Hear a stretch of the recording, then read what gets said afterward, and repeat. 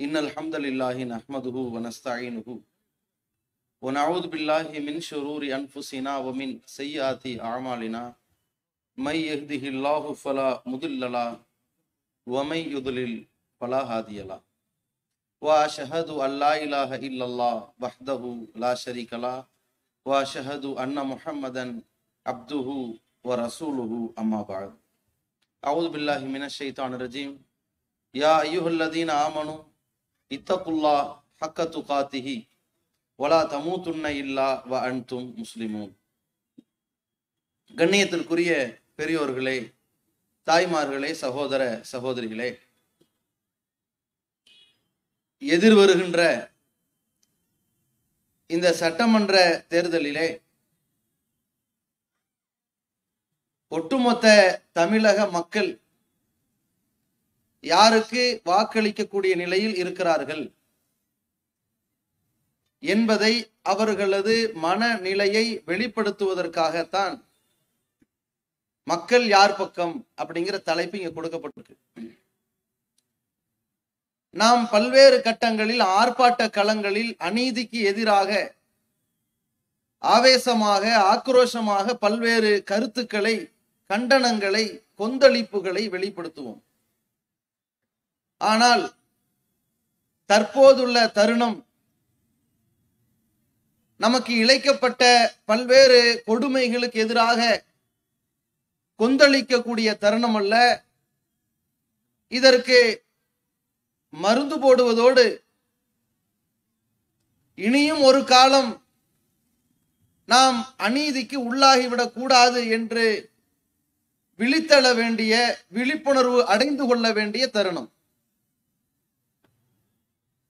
இந்த விஷயத்தை பொறுத்த வரைக்கும் முதல்ல எல்லாருடைய மனநிலையிலும் உள்ள கேள்விகள், இவர்கள் யாருக்கு வாக்களிக்க வேண்டும் என்று சொல்ல போகிறார்கள், இது ஃபர்ஸ்ட்.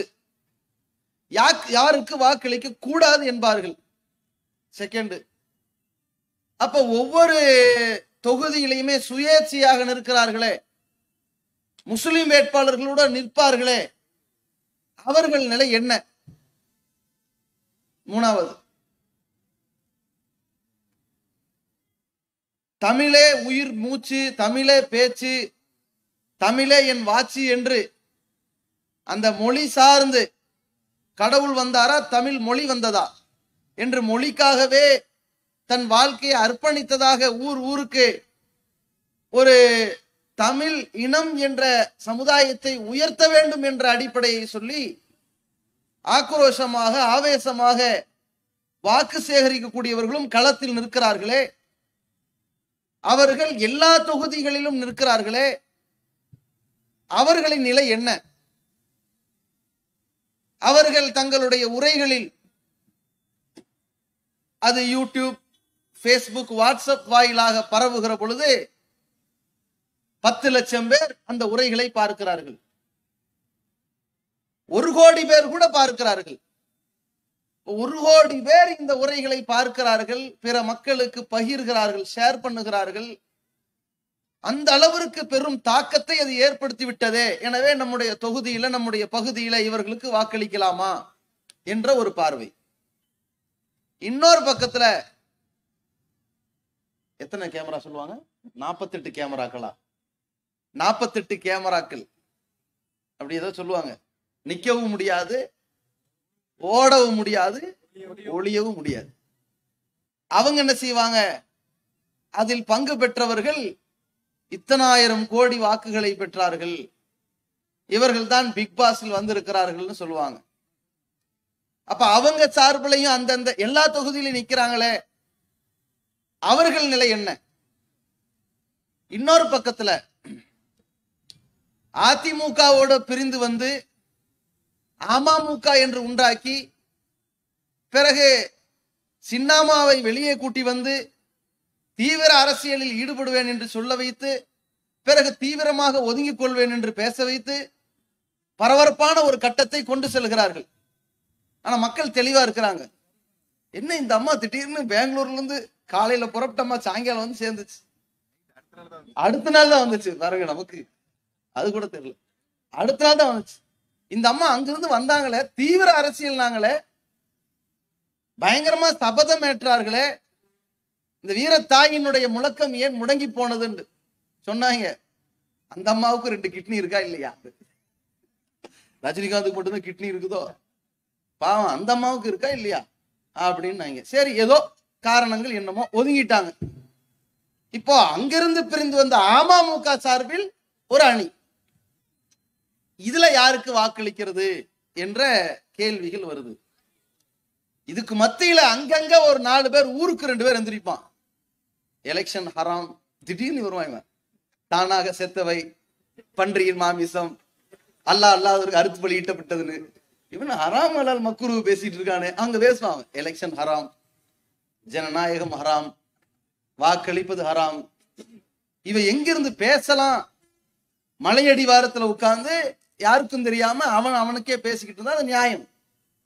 ஏன்னா இவன் வாட்ஸ்அப் பேஸ்புக்ல பேசினா சோசியல் மீடியா என்பது ஒரு ஜனநாயகம் தானே. இவன் சிம் கார்டு மட்டும் என்ன ரோட்ல அப்படி வானத்துல தான் விழுந்துச்சு? அது ஜனநாயகத்துக்கு, அரசாங்கத்துக்கு கட்டுப்பட்டு தானே சிம் கார்டு வாங்கினான். இன்டர்நெட் இமெயிலுக்கு உட்பட்டான். இவன் ரோட்ல பயணிக்கிறானே, போட்ட ரோடு என்ன அரசு தானே. இவனுடைய எல்லா பயன்பாடும் அரசுக்கு உட்பட்டு இருக்குமா? வாக்களிக்கும் போது மட்டும் வீட்டுல உட்காந்துருவான். அவனுக்கு மாச்ச சோம்பேறித்தனம். அந்த அன்னைக்கு 1 மணி நேரம் 1/2 மணி நேரம் சிரமம் பண்ணும்ல, அப்ப மட்டும் வீட்டுல உட்காந்து ஜனநாயகம் ஹராம். இப்படி 4 பேர் பேசிக்கிட்டு இருக்கிறாங்களே, இப்ப நாம எந்த மாதிரி எல்லாம் நம்ம பரிந்துரை பண்றது, யாருக்கு வாக்களிக்கிறது அப்படின்ற பல பேச்சுக்கள் இருக்குது. இன்னொரு இடத்துல சில பேர் தாங்கள் எந்த கட்சிக்கு வாக்களிக்க வேண்டும் என்ற மனநிலையில் இருக்கிறார்களோ அந்த கட்சிக்கு டோட்டலா ஈமான்தாரிகளாக மாறுவார்கள். இங்கிருந்து என்ன செஞ்சான், 4 பேர் பிஜேபிக்கு போனான். அதெல்லாம் பாஜக எதிர்பாராத நிகழ்வு. அங்கிருந்து ஒருத்தன் வரமாட்டான்னு எதிர்பார்ப்பாங்களே, எதிர்பாராத நிகழ்வு.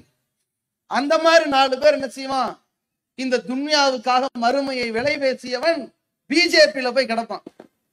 அவன் என்ன பண்ணுவான், எப்படியாவது தமிழகத்தில் தாமரை மலர வைப்பதற்கு நான் களம் காண்பேன், ஒரு கார் வாங்கித்தாங்க, எப்படியாவது தமிழகத்தில் நமக்கு இன்னொரு கார் வாங்கித்தாங்க, இப்படின்னு சில பேர் வருவார்கள். ஆனா இறை தூதர்கள் பேரை வேற வச்சிருக்கிறாங்க. நிறைய பேர் சொன்னாங்க, ஒரு ஊரையும் கெடுத்து அந்த ஊர்ல ஒரு தூதர் பேரை வேற இப்லீஸ்னு வச்சிருந்தாலும் பரவாயில்ல, உச்சரிக்கிறதுக்காவது டக்குன்னு கடந்து போயிடலாம். தூதர் பேரை வேற சொல்லி சொல்லி திட்டினா அது தூதரை பத்தியே நினைவு வர மாதிரி இருக்கிறதுனால பேரையும் சொல்ல முடிய மாட்டேங்குது. இந்த மாதிரி 4 பேர் காவி சொட்டா சஃபாரி போட்டுட்டு, கோட்டு போட்டுட்டு, குல்லாவை போட்டுட்டு திரியிறாங்க.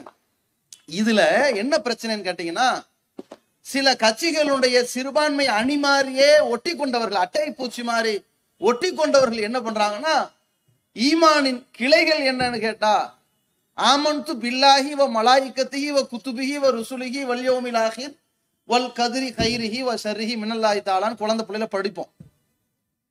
அல்லாஹ்வை நம்புவது, வேதங்களை நம்புவது, விதியை நம்புவது, வானவர்களை நம்புவது, தூதர்களை நம்புவது, மறுமையை நம்புவது, நாம் அங்கீகரிக்கும் ஆதரிக்கும் கட்சியையும் ஈமான் கொள்வதுன்னு சேர்ந்துட்டாங்க. ஈமானோட சேர்த்துட்டாங்க. ஒருத்தன் எலெக்ஷன்ல வாக்களிக்க கூடாதுங்கிறது ஹராம்ல கொண்டு போய் வச்சுட்டான். இன்னொருத்தன் என்னடான்னு கேட்டா ஈமானோட சேர்த்துட்டான் வாக்களிக்கிறத. ஈமானின் ஒரு அம்சம் என்ன? ஈமான் அம்சம்னா இந்த கட்சிக்கு வாக்களிக்கிறது ஈமானில் ஒரு அம்சம். அந்த அளவு கொண்டு போய் ஒட்டிக்கிட்டாங்க. அப்ப அவர்களுடைய பிரதிபலிப்பு இந்த அளவிற்கு ரொம்ப ஆழமாக போய் பதிஞ்சிருக்கு. அப்ப இந்த சூழ்நிலைகளை நம்ம யாருக்கு வாக்களிக்கணும், மக்கள் யாருக்கு வாக்களிக்க இருக்கிறார்கள் என்பதை தெளிவுபடுத்தி ஆகணும். ஏன் அப்படின்னு கேட்டீங்கன்னா, மக்களுடைய யதார்த்தமான ஒரு மனநிலை இன்னைக்கு சமூக வலைதளங்களில் அப்படியே சிக்கி அவர்களுடைய மூளைக்கு ஒரு விலங்கு போடப்பட்ட மாதிரி ஆயிருக்குது. சமூக வலைதளங்களுடைய பலவீனத்தை உங்களுக்கு சொல்கிறோம். பலவீனம் எல்லா செய்தியும் உடனே தெரியும் சமூக வலைதளத்துல. இது பலம். நியூஸ் பேப்பர்ல எப்ப வரும்? நாளானைக்கு வரும். இன்றைய முக்கிய செய்திகள் வரும். அது இன்றைய முக்கிய செய்திகள், முந்தா நாள் செய்தி. அது இப்ப டீ கடை பெஞ்ச் எல்லாம் முடிஞ்சு போச்சு. அப்பெல்லாம் டீ கடையில இருப்பாங்க, 4 பேர் உட்கார்ந்து படிச்சுக்கிட்டு இருப்பாங்க, அது பெரும் தகராறே வரும். இருக்கா இல்லையா? இப்ப டீ கடையெல்லாம் தெருக்கு தெரும் நிறைய அந்த மாற்றங்கள் ஏற்பட்டு யாரும் பெஞ்சு போட்டு உட்கார்றதுலாம் இல்லை. அப்படியே ஒரு ரவுண்ட் டேபிள் மாதிரி வச்சிருப்பாங்க. டீ குடிச்சிட்டு பாட்டு போயிட்டே இருப்பாங்க. நிக்கிறதுக்கும் பேசுறதுக்கும் டைம் இருக்காது. மீட்டிங் டைமே இருக்காது. இன்னொரு பக்கம் பாத்தீங்கன்னா சலூன் கடை. இவனை தினசரி போய் முடி வெட்டுறவனா? முடி வளர்றதே பெருசு, தினசரியா போய் வெட்டுறான். 3 மாசமோ 6 மாசமோ அப்படின்னு போகக்கூடியவர்கள் இருப்பாரு. அப்படி போகக்கூடியவன் படிப்பான் பாருங்க, அன்னைக்கு தான் அவனுக்கு பேப்பர் படிக்கிற ஞானமே வரும். ஏன்? நமக்கு முன்னாடி 4 கஸ்டமர் உட்கார்ந்து இருக்கிறாரு, அதனால படிப்பாரு. அந்த அட்டைப்படத்துல இருந்து படிச்சு முடிச்ச பிறகு தெரியும் இது முந்தா நாள் பேப்பர்னு. முந்தா நாள் பேப்பரா? இந்த டேபிள் மேல வச்சிருக்காங்க. ஏப்பா தம்பி, அந்த முடிக்கலாம் அந்த அடியில வைண்டுவான். இப்படி ஒரு நிலைமை இருக்குதுங்க. வேற டைம் போகணும். அதுல இந்த பேப்பர் படிக்கிற தொடர்பு விட்டாச்சு. கூட்டாக அறிந்து கொள்ளுகிற செய்திகள் இருக்கு பாருங்க. கூட்டாக எல்லாருக்கும் ஒரே மெசேஜ் ஒரே நேரத்துல முழுமையா போய் சேருது. ஒரே நேரத்தில் சேருது, எல்லாருக்கும் சேருது, முழுமையா சேருது. அதுக்கு தான் மத்திய மாநில அரசுகள் ரேடியோ வச்சான். இன்றைக்கு முதல்வர் பேசுவார், இன்றைக்கு பிரதமர் பேசுவார், மன் கி பாத்ல வராரு, மனம் திறந்து பேசுறாருன்னு வச்சிருந்தாங்க. ஆனா அதையும் மக்கள் எப்படி ஆக்கிட்டாங்க? அது கோமாளி பேச்சு மாதிரி ஆயிடுச்சு. அவங்க கிடக்குறான் 1000 தட்டு உளருவாங்க கிடந்துட்டு, நாட்டுக்கு ஏதாவது நல்லது பண்ணுவான் அந்த ஆளு அப்படிங்கிற மாதிரி மக்கள் அதை கண்டும் காணாமல். யாராவது ரேடியோ கேட்கிற, ரேடியோவை தினசரி பாக்குறோம் கை தூக்குங்க. தினசரி ரேடியோல இன்னைக்கு செய்தி பாக்குறாள். இதான் நிலைமை. மாறிடுச்சு. ஆனா போன்ல ஆட்டோமேட்டிக்கா அது இருக்கும். நீங்க அந்த ஆப்பை இன்ஸ்டால் பண்ண வேணாம், அது இருக்கும், பேசிக்கா இருக்கும். போன்ல ஆப் அந்த ரேடியோ இருக்கணும்னு இருக்கும். யாரு போடுவாத? அந்த நிலைமைக்கு ஆயிருச்சு. எதுக்கு இதை சொல்ல வரோம்னா, அது வேற வழி இல்லைன்னு பஸ்ல போறவன் கேட்டாகணும். இப்ப அவனும் அதை கேட்க விடுறது இல்லை. அவன் என்ன பண்ணுவான்? அவன் ஒரு பென் டிரைவ்ல சொருகி விடிய விடிய பாட்டும் படமும் ஓடிக்கிட்டே இருக்கும். ஆக இந்த நிலைக்கு எல்லாம் மாறிவிட்ட காரணத்தினால் நாட்டில் நடக்கிற பல்வேறு நிகழ்வுகளை அறிந்து கொள்ளுகிற சூழ்நிலை மாறிவிட்டது. அதனால தான் சமூக வலைதளத்துல பாத்தீங்கன்னா எல்லா பழைய செய்திகளும் கலந்து வரும், எல்லா புதிய செய்திகளும் பழசா பேசப்படும், எல்லா பழசும் புதுசா பேசப்படும், மாறி மாறி மாறி மாறி வரும். உயிரோடு இருக்கிறவன மௌத்தா போயிட்டான் பாங்க, மௌத்தா போனவன உயிரோடு இருக்கிறான் பாங்க, மாறி மாறி ஓடும். அதுல தாய்மார்கள் மட்டும் அதை யூனிஃபார்மா கரெக்டா ஒண்ணு ஃபாலோ பண்றாங்க தொலைக்காட்சியில. அந்த காலத்துல இருந்துச்சு. எப்படி இருந்துச்சு? ஊருக்கு ஒரு தொலைக்காட்சி பெட்டி வந்து ரேஷன் கடை மாதிரி பெட்டி வச்சிருப்பாங்க கிராமத்துல எல்லாம். ஊரே உட்கார்ந்து பார்க்கும் இன்றைய முக்கிய செய்திகள் அப்படின்னு. அந்த ஒரு உலகம் உரண்ட மாதிரி வரும், தூர்தர்ஷன் வரும் பாருங்க. அதையெல்லாம் பார்த்து தெரிஞ்சுக்குவாங்க. 1/2 மணி நேரம் செய்தி, 3/4 மணி நேரம் செய்தி. அந்த மாதிரி செய்திகள் எல்லாரும் சேர்ந்து பார்த்த நிலை மாறி இன்னைக்கு என்னன்னா அவன் செய்தி பார்க்கிற நிலைக்கு போயிருச்சு. அப்ப எல்லா இடங்கள்லயும் எந்த மாதிரி சூழ்நிலை வந்திருக்குன்னா, அனைவரும் ஒண்ணு சேர்ந்து அந்த காலத்துல பார்த்தது கிரிக்கெட் தான். இந்தியா பாகிஸ்தான் அப்படின்னு பாத்தீங்கன்னா ஒரு டிவி கடைக்காரன் டிவியில 10 டிவி ஓடிக்கிட்டு இருக்கும். அப்படியே வெளியே பயங்கரமான டிராபிக்கா இருக்கும். என்ன இந்த ஒரு ஓவர் முடிஞ்சிருக்கும் அப்படிம்பாங்க. அப்படி பயங்கர பரபரப்பா இருக்கும்.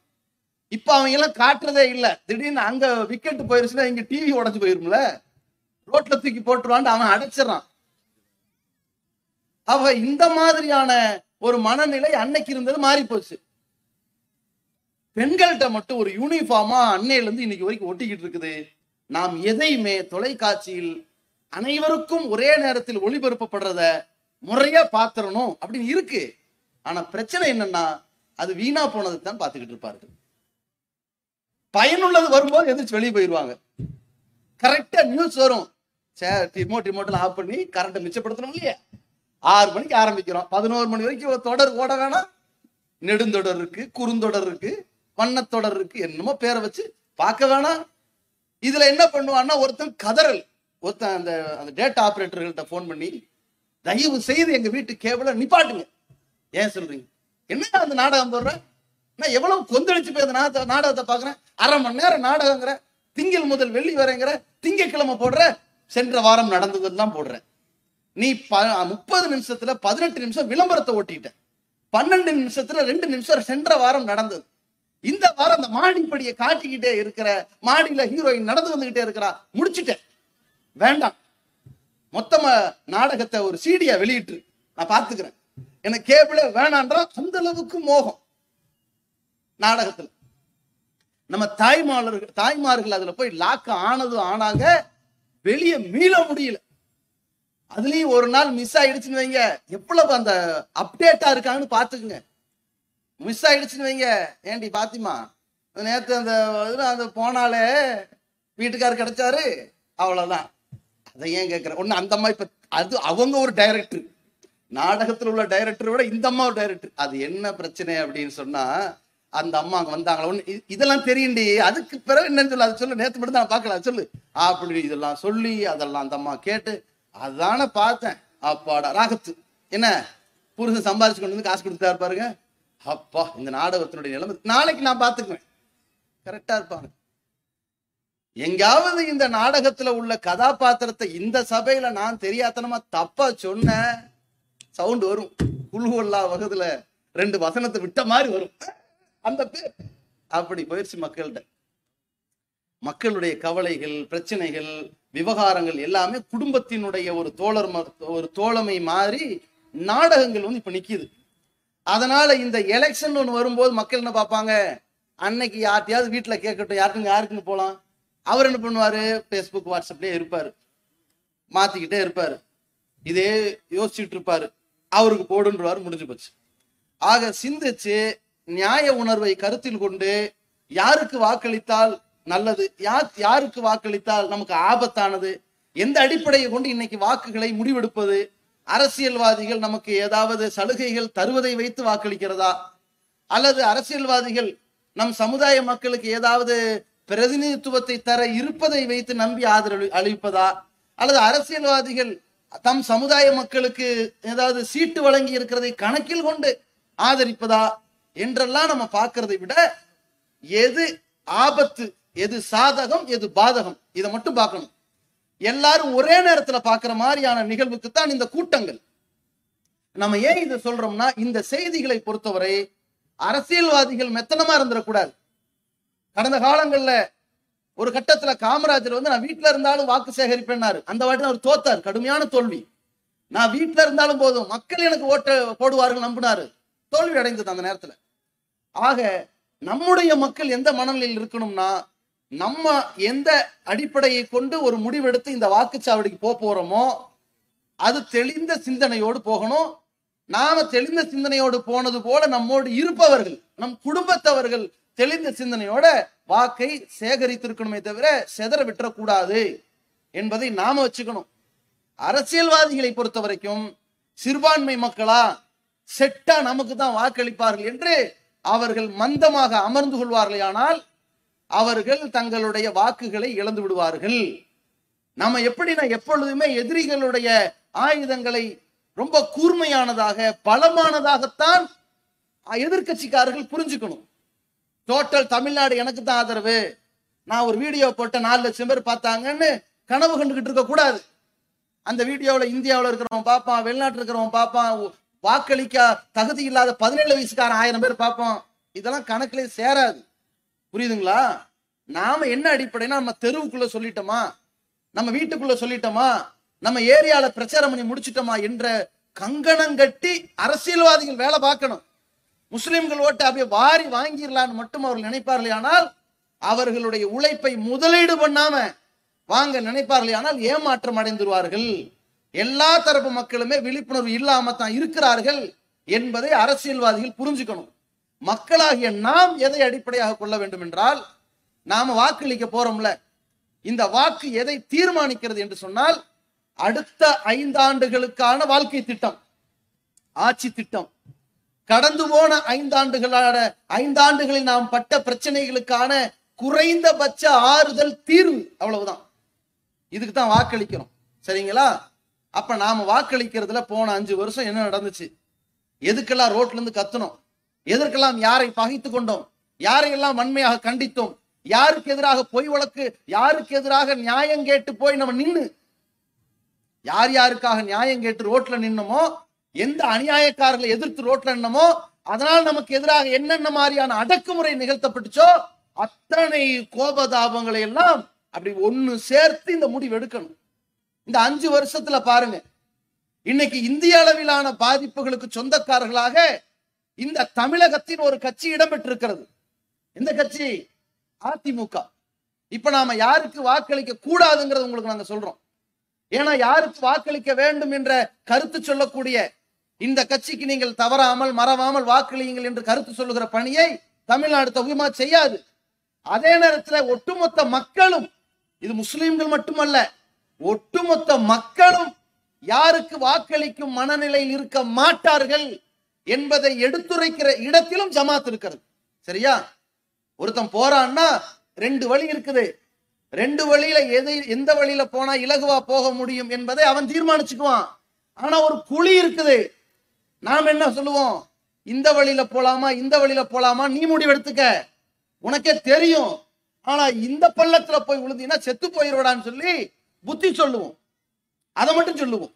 அந்த அடிப்படையை சொல்றோம். நாம் இன்றைக்கு அதிமுக அரசை எதிர்த்து ஒவ்வொரு பிரச்சார களத்திலும் நிக்கிறோம். கடந்த 5 வருஷத்துல இருக்கிறோமா இல்லையா? ஏன் எதிர்த்தோம்? அவங்களுக்கு நமக்கு மற்ற தனிப்பட்ட பகைகளா? என்ன காரணத்தினால் அவர்களுக்கு எதிராக போராட்டங்கள் நடத்தினோம்? இதே அதிமுகவுக்கு கடந்த காலத்திலே முஸ்லிம்கள் வாக்களித்தார்களா இல்லையா? அந்த வாக்குகளை பெற்றதால் தானே அதிமுக ஆட்சிக்கு வந்தது.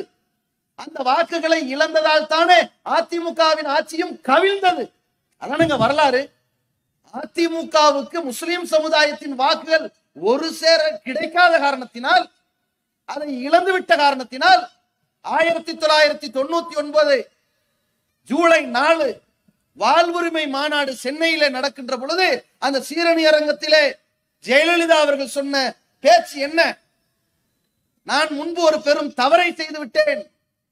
பாரதிய ஜனதா கட்சிக்காரர்களோடு கூட்டணி வைத்து தவறு செய்திருக்கிறேன். இனிமேல் அந்த தவறை செய்ய மாட்டேன் என்று அந்த அம்மா ஏன் அதை பகிரங்கமாக சொன்னார்கள்?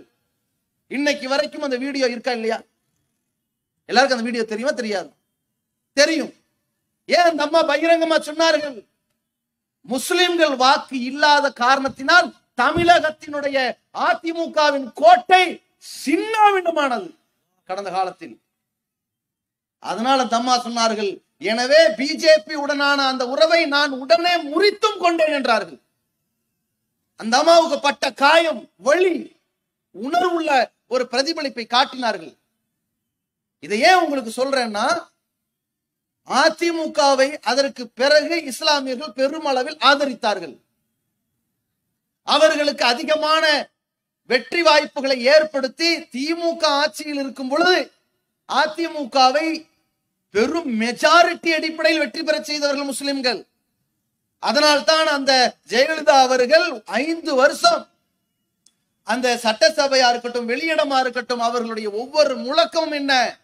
மைனாரிட்டி திமுக, மைனாரிட்டி திமுக என்று பேச வைத்தது இந்த சிறுபான்மை மக்களின் வாக்கு. மறக்க முடியுமா?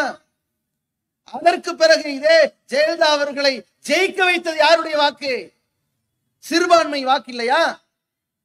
அப்ப சிறுபான்மை சமுதாயத்தினுடைய வாக்குகளை அடிப்படையாக கொண்டுதான் இவர்கள் ஆட்சிக்கு வருகிறார்கள். இது ஒவ்வொரு மாநிலத்திலும் அந்த மக்கள் தொகையினுடைய அடிப்படையில் வேறுபடலாம்.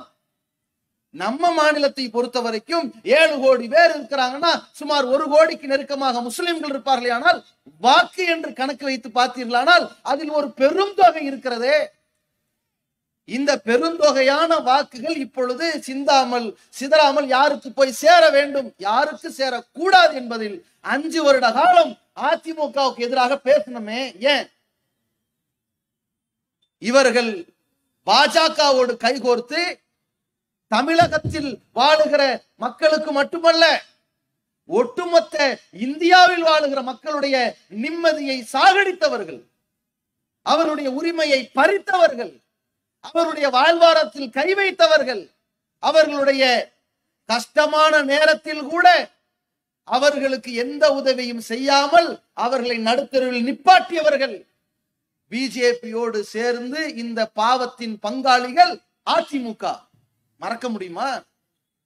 சிஏஏ, என்ஆர்சி, என்பிஆர், அதுல இந்த சிஏஏ என்ஆர்சி விஷயமாக குடியுரிமை திருத்த சட்டம் என்ற பெயரால் இந்தியாவில் வாழுகிற முஸ்லிம்களை, கிறிஸ்தவர்களை, இலங்கையிலிருந்து இந்தியாவில் வாழ்ந்து கொண்டிருக்கிற அதிக ஆண்டுகள் வாழ்ந்து வந்த தமிழ் இந்துக்களை, நேபாளத்தில் இருந்து வந்த இந்துக்களை, பர்மாவில் இருந்து வந்த பௌத்தர்களை, இந்த கூட்டத்திற்காக வேண்டி மிகுந்த பொருட்செலவு ஏற்பட்டிருக்குது.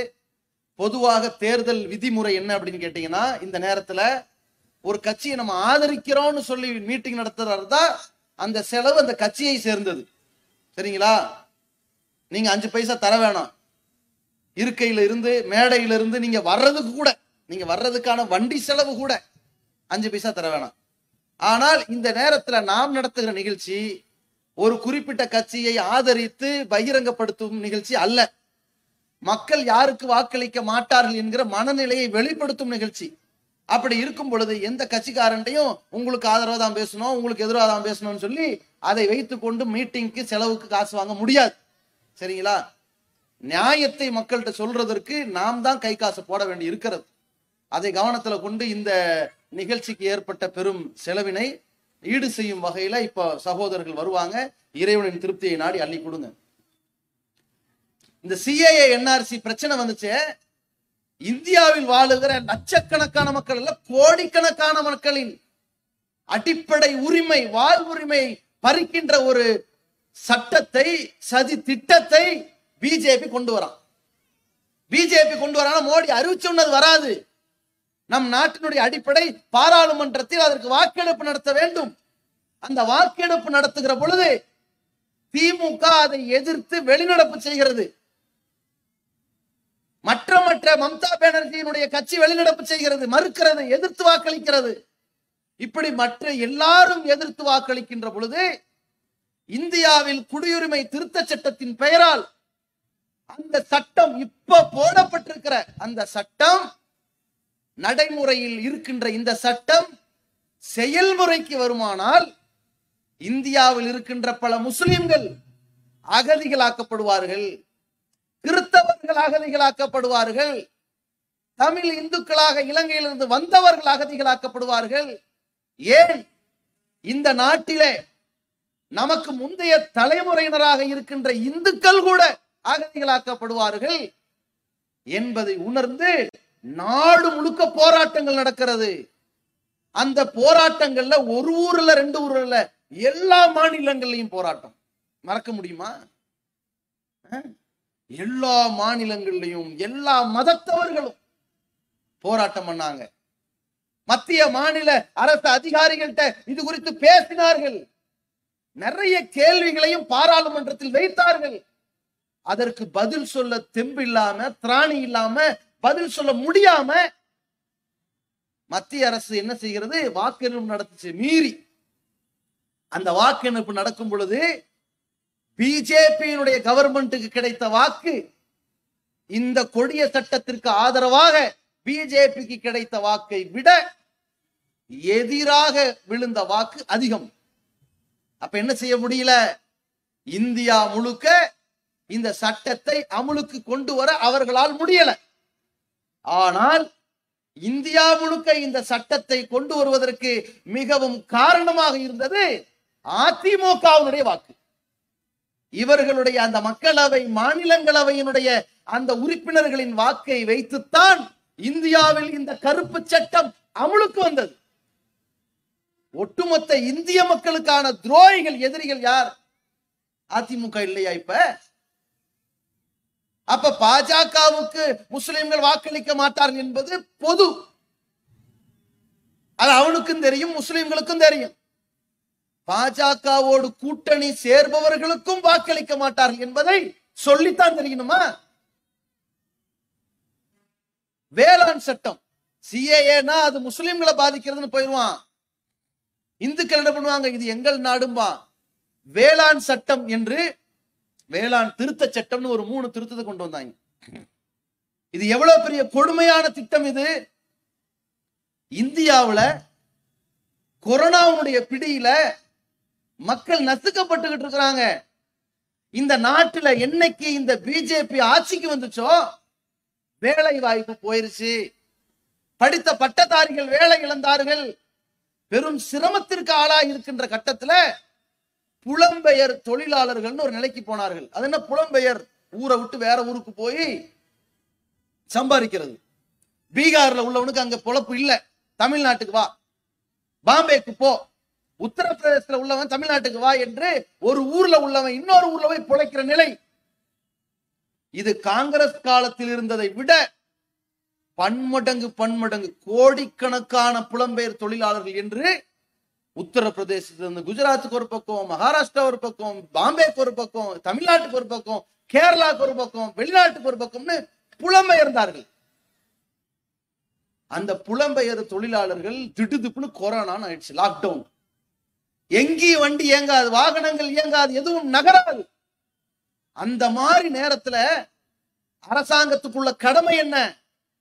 அந்தந்த ஊர்ல புலம்பெயர் தொழிலாளியா இருக்கிறவன் எங்க வேலை பார்க்கறானா, இங்க இனி வேலை பார்க்க முடியாதுன்னு ஆயிப்போச்சு. சொந்த ஊர்ல போயாவது குடும்ப மக்களோட இருந்து இருக்கிறத தின்னுட்டு வாழக்கூடிய நிலைக்கு ஆளாயிட்டான். அவனை ஊருக்கு அனுப்ப வேண்டிய கட்டத்தில் இருக்க வேண்டிய அரசாங்கம் செய்ததா? ரயில்களை இயக்கியதா? வாகனங்களை இயக்க விட்டதா? அதற்கு இலவச சேவைகள் செய்ததா? செய்யல. நம்மள்ட்ட வாங்கிய வரி பணத்துல இதையெல்லாம் செஞ்சார்களா? செய்யல. என்ன நிலைக்கு வந்தார்கள்? 1000 கிலோமீட்டர் தூரம் இங்கிருந்து உத்தரப்பிரதேசம் எல்லாம் போய் பார்த்தா 1000 கிலோமீட்டருக்கு மேல, 1000 கிலோமீட்டர், 2000 கிலோமீட்டர் என்று 10-15 நாட்கள் வெயிலையும் குளிர்லையும் மக்கள் நடந்து நடந்து போனார்களே. அப்படிப்பட்ட ஒரு நிலைக்கு இந்த அரசாங்கம் ஆளாக்கியது. ஒவ்வொரு நாட்டிலையும் கொரோனாவுடைய காலத்துல அரசாங்க நிதி அள்ளி கொட்டினான். வீடு வீடாக உனக்கு என்ன தேவை சாப்பிடு, உனக்கு வாழ்வாரத்துக்கு என்ன தேவை இந்த புடி, வீட்டுக்கு வாடகையை கொடுக்காத, கடைக்கு வாடகை கொடுக்காத, கடை மூடப்பட்டிருக்குது என்று அனைத்து பிரச்சனைகளையும் தீர்த்து வைத்தார்கள் எல்லா நாட்டிலையும். இந்த நாட்டுல ஊரு போகிற வழி இல்லாம பட்டினியால் கிடந்து செத்தார்கள். கையில் குழந்தை இறந்து விட்ட நிலையில் கூட அந்த சடலத்தோடு ஊருக்கு போனார்கள். கால் கடந்து நடந்த ஒரு முதியவரின் காலில் ஓட்டை போடப்படுது, அவ்வளவு தேஞ்சு கிடக்குது. ஓட்டை போடப்பட்டது அவர் கால் பாதத்தில் அல்ல, ஒட்டுமொத்த இந்தியாவின் மேப். அதை புரிஞ்சுக்குங்க ஃபர்ஸ்ட். அப்படி அழிவுக்குள்ளாக்கினார்கள். இந்த நேரத்துல ஒவ்வொருத்தனும் எதை தேடி இருப்பான்? இந்த கொரோனாவின் பிடியில உள்ளவன் என்ன தேடி இருப்பான்? இவங்க வாழ்வாதாரத்துக்கான வாழ்க்கை திட்டத்தை தேடி இருப்பான். இந்த கேடுகட்ட மத்திய அரசு என்ன பண்ணுச்சு தெரியுமா? திடீர்னு சொல்லி இந்த வேளாண் திருத்த சட்டம் 2019 கொண்டு வந்துட்டான். 2020 தானே, 2020 கொண்டு வந்தான். ஊரடங்குல திடீர்னு கொண்டு வந்தான் திருத்தத்தை. என்ன திருத்தம்? இனிமேலு அரசாங்க ரேஷன் கடையை நடத்தாதுங்க. புரியுதா? அரசாங்கம் விவசாயிகள்ட்ட அரிசி வாங்கி குடிமக்களுக்கு, கஷ்டப்படுகிற மக்களுக்கு, ஏழை மக்களுக்கு கம்மி விலையில அரிசியை கொடுக்கறத கைவிடுற திட்டம் தான் ரேஷன் கடை மூடும் திட்டம். அதே நேரத்துல இந்த வேளாண் திருத்த சட்டம் நம்ம போட்டானே, அந்த சட்டத்தினுடைய விளைவை உங்களுக்கு சொல்றேன். அந்த சட்டம் நடைமுறைக்கு வரும் பொழுது, அதற்கு விவசாயிகள் உடன்பாடுக்கு வருகிற பொழுது என்ன நடக்கும் என்றால், 1 கிலோ அரிசி 250 ரூபாய் ஆகும். புரியுதா? சர்க்கரை 200 ரூபாய் ஆகும், பருப்பு 300 ரூபாய் ஆகும். இதான் இந்த வேளாண் திருத்த சட்டத்தின் விளைவு. சரி, இந்த 250 ரூபாய் 1 கிலோ அரிசி ஆக போகுது. அப்ப அந்த 1 கிலோ அரிசிக்கான 250 ரூபாயில ஒரு 200 ரூபாய் விவசாயி கிடைக்குமா நினைச்சீங்கன்னா அது தப்பு கணக்கு. கார்பரேட் நிறுவனத்துக்கு கிடைக்கும். விவசாயிக்கு எவ்வளவு கிடைக்கும்? அந்த 200 கிடைக்காது. அவன் நிலை என்ன?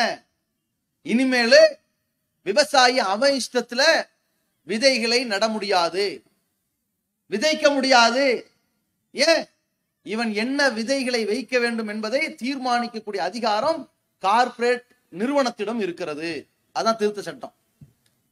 என் கையில நெல்லு கிடைச்சிருக்குன்னா குறிப்பிட்ட நெல்லை எடுத்து அரிசிக்கு உதவுவேன், அதை மற்ற வருமானத்திற்கு பார்த்துக் கொள்வேன், மீதம் உள்ளதை எனக்கு முதலீடாக வைப்பேன்ல. இப்ப என்ன ஒப்பந்தம்னா, கார்பரேட் நிறுவனம் எதை விதைக்க வைக்க வேண்டும் என்று விரும்புகிறதோ அந்த விதையத்தான் நீ புதைக்கணும். அந்த விதையை நீ வேற எங்கேயும் வாங்கக்கூடாது, கார்பரேட் கம்பெனிக்காரன் தான் வாங்கணும். அவன் கொடுக்கிற நெல்லைத்தான் வைக்கணும். அவன் கொடுக்கிற எந்த உருளைக்கிழங்கா இருக்கட்டும், கத்திரிக்காவா இருக்கட்டும், அவன் கொடுக்கக்கூடிய விதைகளைத்தான் போடணும். அப்படி போட்டு அதன் மூலமாக விளைச்சல் ஏற்பட்டால் உனக்கு இவ்வளவு காசு, நஷ்டம் ஏற்பட்டால் உனக்கு உன்னுடைய இடத்திலிருந்து ஒரு குறிப்பிட்ட காசை ஓ மேல கடன் என்று கார்பரேட் நிறுவனம் வைத்துக் கொள்ளும். 2வது வருஷம் கொடுக்கும் விதைய, நீ புதைப்பாய். நஷ்டம் வந்தால் மீண்டும் உன் பேர்ல கடனை அதிகரிக்கும். 6-7 வருடம் கடந்த பிறகு அந்த நஷ்டத்திற்கு ஈடாக இந்த விளை நிலம் இனி கார்ப்பரேட் நிறுவனத்திற்கு சொந்தம், அது எழுதப்பட்டு விடும். இதுல இந்த விவசாயி நசுக்கப்படுவானே, பாதிக்கப்படுவானே, கார்ப்பரேட் நிறுவனம் விவசாயிகளை நாசமாக்குமே, இதை கிளைம் பண்ணி நீதிமன்றத்துக்கு போகலாமா? போகக்கூடாது. நீதிமன்றம் இந்த வழக்கை எடுத்து விசாரிக்காது, உயர் நீதிமன்றம் விசாரிக்காது, உச்ச நீதிமன்றம் விசாரிக்காது, அரசாங்கம் இதில் தலையிடாது. இதுதான் திருத்த சட்டம். அதே மாதிரி அத்தியாவசிய பொருட்கள் சட்டம் இருக்கு நம்ம நாட்டுல. இந்த அத்தியாவசிய பொருட்கள் என்ன தெரியுங்களா? அரிசி, பருப்பு, கோதுமை, இதெல்லாம் அத்தியாவசியமான பொருள் வச்சிருக்கிறான். அதுல பிரதானமான சட்டம் என்னன்னா, இந்த அரிசியா இருக்கட்டும், கோதுமையா இருக்கட்டும், அதை யாருமே பதுக்கல் பண்ண கூடாது. சரியா? தங்கத்தை வச்சிருக்கிறான், வெள்ளிய பதுக்கி வச்சிருக்கிறான், அரசாங்கத்துக்கு கணக்கு காட்டுறான்னா எவ்வளவு வேணாலும் வச்சுக்கலாம். அரிசியையோ கோதுமையோ இதையெல்லாம் பெரிய பெரிய குடோன்கள்ல ஒரு தனியார் நிறுவனம் பல காலங்களுக்கு பதுக்க கூடாது. ஏன்? இப்ப இந்த ஊர்ல ஒரு வீட்டுல ஒரு நாளைக்கு 1 கிலோ அரிசி தேவைப்படுது. அந்த தெருவுல ஒரு நாளைக்கு 5 மூட்டை அரிசி தேவைப்படுது வச்சுக்கோங்க. அந்த பகுதியில ஒரு நாளைக்கு 1000 மூட்டை அரிசி தேவைப்படுது, விற்பனை ஆகுது. எல்லா மளிகை கடை வழியா 1 கிலோ 1 கிலோ 1 கிலோ விற்பனை ஆனதின் விளைவு 1000 மூட்டை அரிசி அந்த ஊருக்கு தேவைப்பட்டுச்சு. இந்த 1000 மூட்டை அரிசிய ஏன் கண்ட்ரோல்ல வச்சிருக்கிறேன்? உங்களுக்கு அரிசி எங்கேயுமே கிடைக்கல. இப்ப நான் அரிசியை 100 ரூபாய் சொன்னாலும் நீங்க வாங்கித்தான் ஆகணும், 1000 ரூபாய் சொன்னாலும் வாங்கித்தான் ஆகணும், இல்லையா? இப்படி பதுக்கல் செய்வதை அல்லாஹ்வுடைய தூதர் தடுத்தாங்க. இது மனிதனுக்கு ஏற்ற மார்க்கம். இவனுவ என்ன பண்றான்னு கேட்டா, இந்த நாட்டினுடைய எல்லா மக்களால் ஒருங்கிணைந்து எடுக்கப்பட்ட சட்டம் இந்த பதுக்கல் செய்வது கூடாது, இது அத்தியாவசிய பொருள், மக்களுக்கு உணவு பஞ்சம் ஏற்பட்டுச்சுன்னு சொன்னா கலவரம் வெடிச்சிரும், பல பேர் தற்கொலை பண்ணி செத்துருவான். இதெல்லாம் கடந்த காலத்துல வங்காள தேசத்துல லட்சக்கணக்கான பேர் செத்து மடிந்தார்கள். அந்த உணவு தட்டுப்பாடு வரக்கூடாது என்பதால் பதுக்கல் தடை சட்டம் வச்சிருக்கிறான். எப்ப வரைக்கும் தெரியுமா? இது அரிசி அத்தியாவசிய பொருளாக இருக்கும் வரைக்கும், கோதுமை அத்தியாவசிய பொருளாக இருக்கும் வரைக்கும். இவன் என்ன திருத்தம் கொண்டு வந்தான் தெரியுமா? கோதுமை அத்தியாவசிய பொருள் இல்லைன்னு அதுல இருந்து எடுத்துட்டான். இப்ப என்ன செய்யலாம்? எத்தனை டன் கணக்குலயும் அம்பானி அதானிகள் அதை முடக்கி வைக்கலாம், அரசாங்கம் அவன்கிட்ட தலையிடாது. ஏன்? அவன் சொல்லிடுவான், அத்தியாவசிய பொருள் தானடா, நான் பதுக்க கூடாது, கோதுமையை பதுக்கணும், உங்களுக்கு என்னடா, அதான் அத்தியாவசிய பொருள் இல்லையே பாயினி. புரியுதா உங்களுக்கு? இந்த மாதிரியான கொடிய சட்டத்தை விவசாயிகள் கேட்டாங்களா? எங்கள் வாழ்வுரிமையை மேம்படுத்துங்க என்று சொன்னார்களா? அதற்காக உங்கள்ட்ட போராடினாங்களா? அவங்க கேட்டது என்ன தெரியுமா? எங்களுக்கு கிடைக்கும் விளைச்சல்களில் தனியார் நிறுவனம் எங்களுக்கு ஒரு விலை கொடுத்து எடுப்பதாக இருந்தால் இந்த ரேட்டுக்கு கீழே எடுக்க கூடாது என்று ஒரு ரேட்டை நிர்ணயம் பண்ணுங்கன்னு கேட்டாங்க. ஏன்? உதாரணத்துக்கு சொல்றதா இருந்தா, சில வருஷத்துக்கு முன்னாடி தெலுங்கானாவுல அங்க பெரும் உற்பத்தி மிளகாயை பொறுத்த வரைக்கும் 130 ரூபாய் வெளியே விற்கிறது. நிறுவனம், அந்த கார்ப்பரேட் நிறுவனம் அவங்கள்ட்ட 95 ரூபாய் கேட்குது. இவங்களும் ஓகேன்னு அக்ரிமெண்ட் போட்டுட்டு விளைச்சலை ஸ்டார்ட் பண்ணிட்டாங்க. விளைந்து வந்ததற்கு பிறகு மூட்டையா கடந்திருக்குது. அவன் சொல்றான் 30 ரூபாய்க்கு தான். அரசாங்கம் என்ன பண்ணுது? குறைந்தபட்ச விலை நிர்ணயம் பண்ணணும். 95 ரூபாய், 90 ரூபாய்க்கு கீழே ஒத்த ரூபாயை விவசாயிகளிடம் குறைக்க பேரம் பேசக்கூடாது அப்படி சட்டம் போட்டிருந்தா கார்ப்பரேட் நிறுவனம் 30 ரூபாய் கேட்பானா? பெரும் கலவரம் வெடிச்சது. மறக்க முடியுமா? இதையெல்லாம் வைத்துத்தானே ஒவ்வொரு ஊரிலும் விவசாயிகள் கேட்கிறாங்க, எங்களுக்கான நெல்லுக்கும் கோதுமைக்கும் மற்ற பொருளுக்கும் இதுதான் இந்த ரேட்டு, இதுக்கு கீழே எந்த தனியாரோ அரசோ எங்கள்கிட்ட வாங்கக்கூடாது அப்படின்னு கேட்கிறாங்களே. அதை நீ சரி செய்தால் இது விவசாயிகளுக்கான அரசு. அதை பற்றி கண்டுகொள்ளாமல் காது கேட்காதவனை போன்று இருந்துவிட்டு 3 கொடிய சட்டங்களை திருத்தம் செய்து இன்னைக்கு நாடு முழுக்க விவசாயிகள் கொந்தளிக்கிறாங்க.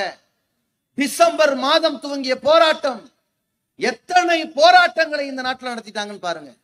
குறிப்பாக ஜனவரி 26 ஒரு தேசிய அளவில் ஒரு தினம், நாடு குடியரசு தினம். முக்கியமான ஒரு நாளாக ஒரு தேசமே குடியரசு பெற்றது என்று அங்கீகாரத்தை ஒரு வைராக்கியத்தை வெளிப்படுத்துகிற தினம் நான் வச்சிருக்கிறான். அந்த நாளில் விவசாயிகள் அந்த இடத்தில் பெரும் போர் முழக்கத்தை ஏற்படுத்தினார்கள், போராட்டத்தில் கொந்தளித்தார்கள், லட்சக்கணக்கில் குவிந்தார்கள். என்ன சொல்லி? இது குடியரசுக்கான தினம் அல்ல, கொடிய அரசுக்கான தினம் என்று கூடினார்கள். விவசாயிகளுக்கு எதிராக இந்த அரசாங்கம் செய்தது என்ன? பக்கத்துல சீனாக்காரன் எகிரி அடிக்கிறான், வாய் துறக்க வக்கில்ல.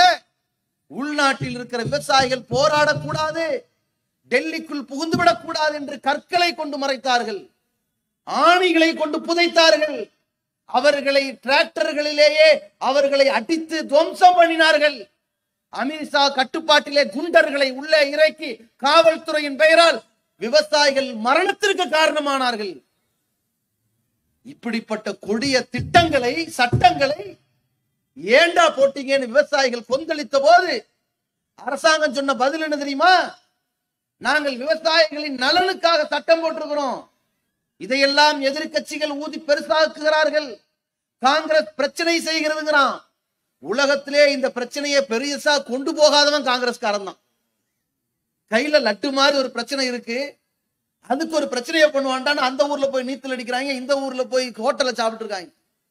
அன்னைக்கு பெட்ரோல் டீசல் விலை கொஞ்சம் கூடினதுக்கே மத்தியில இருந்து மாநிலம் வரைக்கும் இருக்கிற பிஜேபி காரன் நடுரோட்ல இருந்து விறகு கட்டையை வச்சுக்கிட்டு போராட்டம் பண்ணாங்க. இவனுவ இதை பெருசாக்கி பெரும் பூதாகரமாக்கி பெரும் போராட்ட அலைய கொண்டு வந்து வைக்கக்கூடிய ஒரு விஷயத்தை கையில் எடுக்காம விளங்காம இருக்கிறார்கள். இனி ஆர்ப்பாட்டம் பண்ணா என்ன, பண்ணாமட்டி போனா என்னங்கிற மாதிரி இருக்காங்க. ஆனாலும் பிஜேபி என்ன பண்றான்? இது காங்கிரஸ்காரன் சதிங்கிறான், இது பாகிஸ்தான் சதிங்கிறான். அவனை இழுத்து வச்சுக்கிட்டாதான் இவனுக்கு வண்டி ஓடும். இந்த பாகிஸ்தான், வந்தே மாதரம், பாரத் மாதா கி ஜெய், காங்கிரஸ்காரன் சதி, மோடி ஒரு ஏழை தாயின் மகன், இந்த 5 வார்த்தை இல்லைன்னா அவனால வாழவே முடியாது. 1 மணி நேரத்துக்கு மேல பிஜேபி காரன் பேசவே முடியாது. அவ்வளவு நிலையில இருந்து கொண்டு எதிர்த்தார்கள். அந்த நேரத்துல எந்த எதிர்கட்சிக்காரனும் பெரும் அளவில் போராட்டம் எடுக்க வழி நடத்த போனாலும் அங்க இருக்கிற விவசாயிகள் சொல்லிட்டாங்க, இது எங்களின் போராட்டம், இந்த தேச மண்ணினுடைய முதலீடுகள், முதுகெலும்புகள் விவசாயிகள், எங்களின் போராட்டம், எந்த கட்சிக்காரன் வராதேனாங்க. அதுல என்ன பெரிய கொடுமை பாருங்க, இந்த அயோக்கியர்களின் ஆட்சியை பாருங்க. பாரதிய ஜனதா கட்சியினுடைய விவசாயிகள் அணி, பாரதிய கிசான் அமைப்பு, அவன் வந்து போராடிட்டு இருக்கிறான். மோடிக்கு அறிவில்லை, அமித்ஷாவுக்கு அறிவில்லை, அவங்களுக்கு அறிவில்லை இப்பதான் தெரியுமா? அவன் கட்சிக்காரன். இவர்கள் இந்த நாட்டை அழிக்க வந்திருக்கிறார்கள்னு பாரதிய கிசான் அமைப்பு ஏன் போராடினான்? அவன் எதிர்கட்சிக்காரனா? இவ்வளவு கொடிய சட்டங்களை எல்லாம் போட்டிருக்கிறார்களே, அதற்கும் வாக்கெடுப்பு பாராளுமன்றத்துல இந்த வாக்கெடுப்பு நடந்த பொழுது எல்லா மாநிலத்தில் இருக்கிற அந்த அவை உறுப்பினர்கள்ட்ட அந்த வாக்கு சேகரித்து திட்டத்தை நிறைவேற்றினார்களே, அந்த திட்டத்திற்கு எதிரான வாக்குகளுக்கும் ஆதரவான வாக்குகளுக்கும் இடையில உள்ள போட்டியில பிஜேபிக்கு வாக்கு கம்மியா இருந்துச்சு. அதோட இருந்திருந்தால் இந்த கொடிய சட்டங்கள், விவசாயிகளை அழிக்கின்ற சட்டங்கள் அமலுக்கு வந்திருக்காது. ஆனால் அது அமலுக்கு வருவதற்கு காரணமாக இருந்த ஒரு கொடிய கட்சி அதிமுக இல்லையா? இவர்கள் எவ்வளவு டேஞ்சர் ஆனவர்கள் பாருங்க. ஜிஎஸ்டி தான், ஜிஎஸ்டி என்ற வரி சட்டத்தை போட்டால், சரக்கு மற்றும் சேவை வரி என்று சொன்னால் அது மாநிலத்தின் உரிமைகளை பறிக்கிறது என்று, மாநிலத்தின் உரிமைகள்ல தலையிடக்கூடாது என்று ஒவ்வொரு மாநிலத்தின் முதல்வர்களும் போராடினார்கள் கடந்த காலங்கள்ல. அது ஏன் மாநிலத்தின் உரிமையை பறிக்கும்னா, உதாரணத்திற்கு பாண்டிச்சேரி இருக்கு, பாண்டிச்சேரியின் பரப்பளவுக்கு ஏற்றவாறு தமிழ்நாடு கிடையாது. தமிழ்நாடு பெருசு, தமிழ்நாடு மாதிரி நீங்க பாண்டிச்சேரியை பார்க்க முடியாது. 10 பாண்டிச்சேரியை உள்ளடக்கலாம் தமிழ்நாட்டுல இல்லையா? 2 இலங்கையை உள்ளடக்கிடலாம், அவ்வளவு பெரிய தமிழ்நாடு. அந்த மாதிரி ஒரு பகுதியில வாழுகிற எல்லா மக்கள்கிட்டையும் வரிய வசூல் பண்றாங்க. உதாரணத்துக்கு ஒரு 10 கோடி ரூபாய் வரி வருது. ஜிஎஸ்டி வரினா என்ன தெரியுமா? 10 கோடி ரூபாய் வரியை எடுத்து 5 கோடி ரூபாய மாநிலத்து கையில ஒப்படைச்சிருவான். அவன்கிட்ட போயிரும், அப்புறம் இங்க ஒப்படைப்பான். மீதி 5 கோடிய சென்ட்ரல் கவர்மெண்ட் வச்சு எல்லா மாநிலத்துக்கும் கொடுப்பான். இப்போ பாண்டிச்சேரியிலிருந்து அவனுக்கு கிடைக்கிறது 1 கோடி. அந்த 1 கோடியில 50 லட்சம் பாண்டிச்சேரிக்கு, 50 லட்சம் சென்ட்ரல் கவர்மெண்ட். தமிழ்நாட்டிலிருந்து அவனுக்கு கிடைக்கிறது 10 கோடி. 5 கோடி தமிழ்நாட்டுக்கு, 5 கோடி சென்ட்ரல் கவர்மெண்ட்டுக்கு. இப்ப பாண்டிச்சேரியிலிருந்து அவனுக்கு போனது 50 லட்சம், தமிழ்நாட்டிலிருந்து போனது 5 கோடி. 10 மடங்கு போயிருக்கு. இதே 50 கோடி 5 கோடி இங்கே இருந்தால் தமிழ்நாட்டு மக்களுக்கு பலன் தரும். ஆனா இவன் ஜிஎஸ்டி வரின்னு சொல்லி ஸ்டேட்டுக்கும் சென்ட்ரலுங்கிற பேர்ல பல லட்சம் கோடி ரூபாய் வரி வசூல் பண்ணான். இந்தியா முழுக்க ஜிஎஸ்டி வரின்னு சொன்னதன் விளைவாக எல்லாத்துலயும் வரி.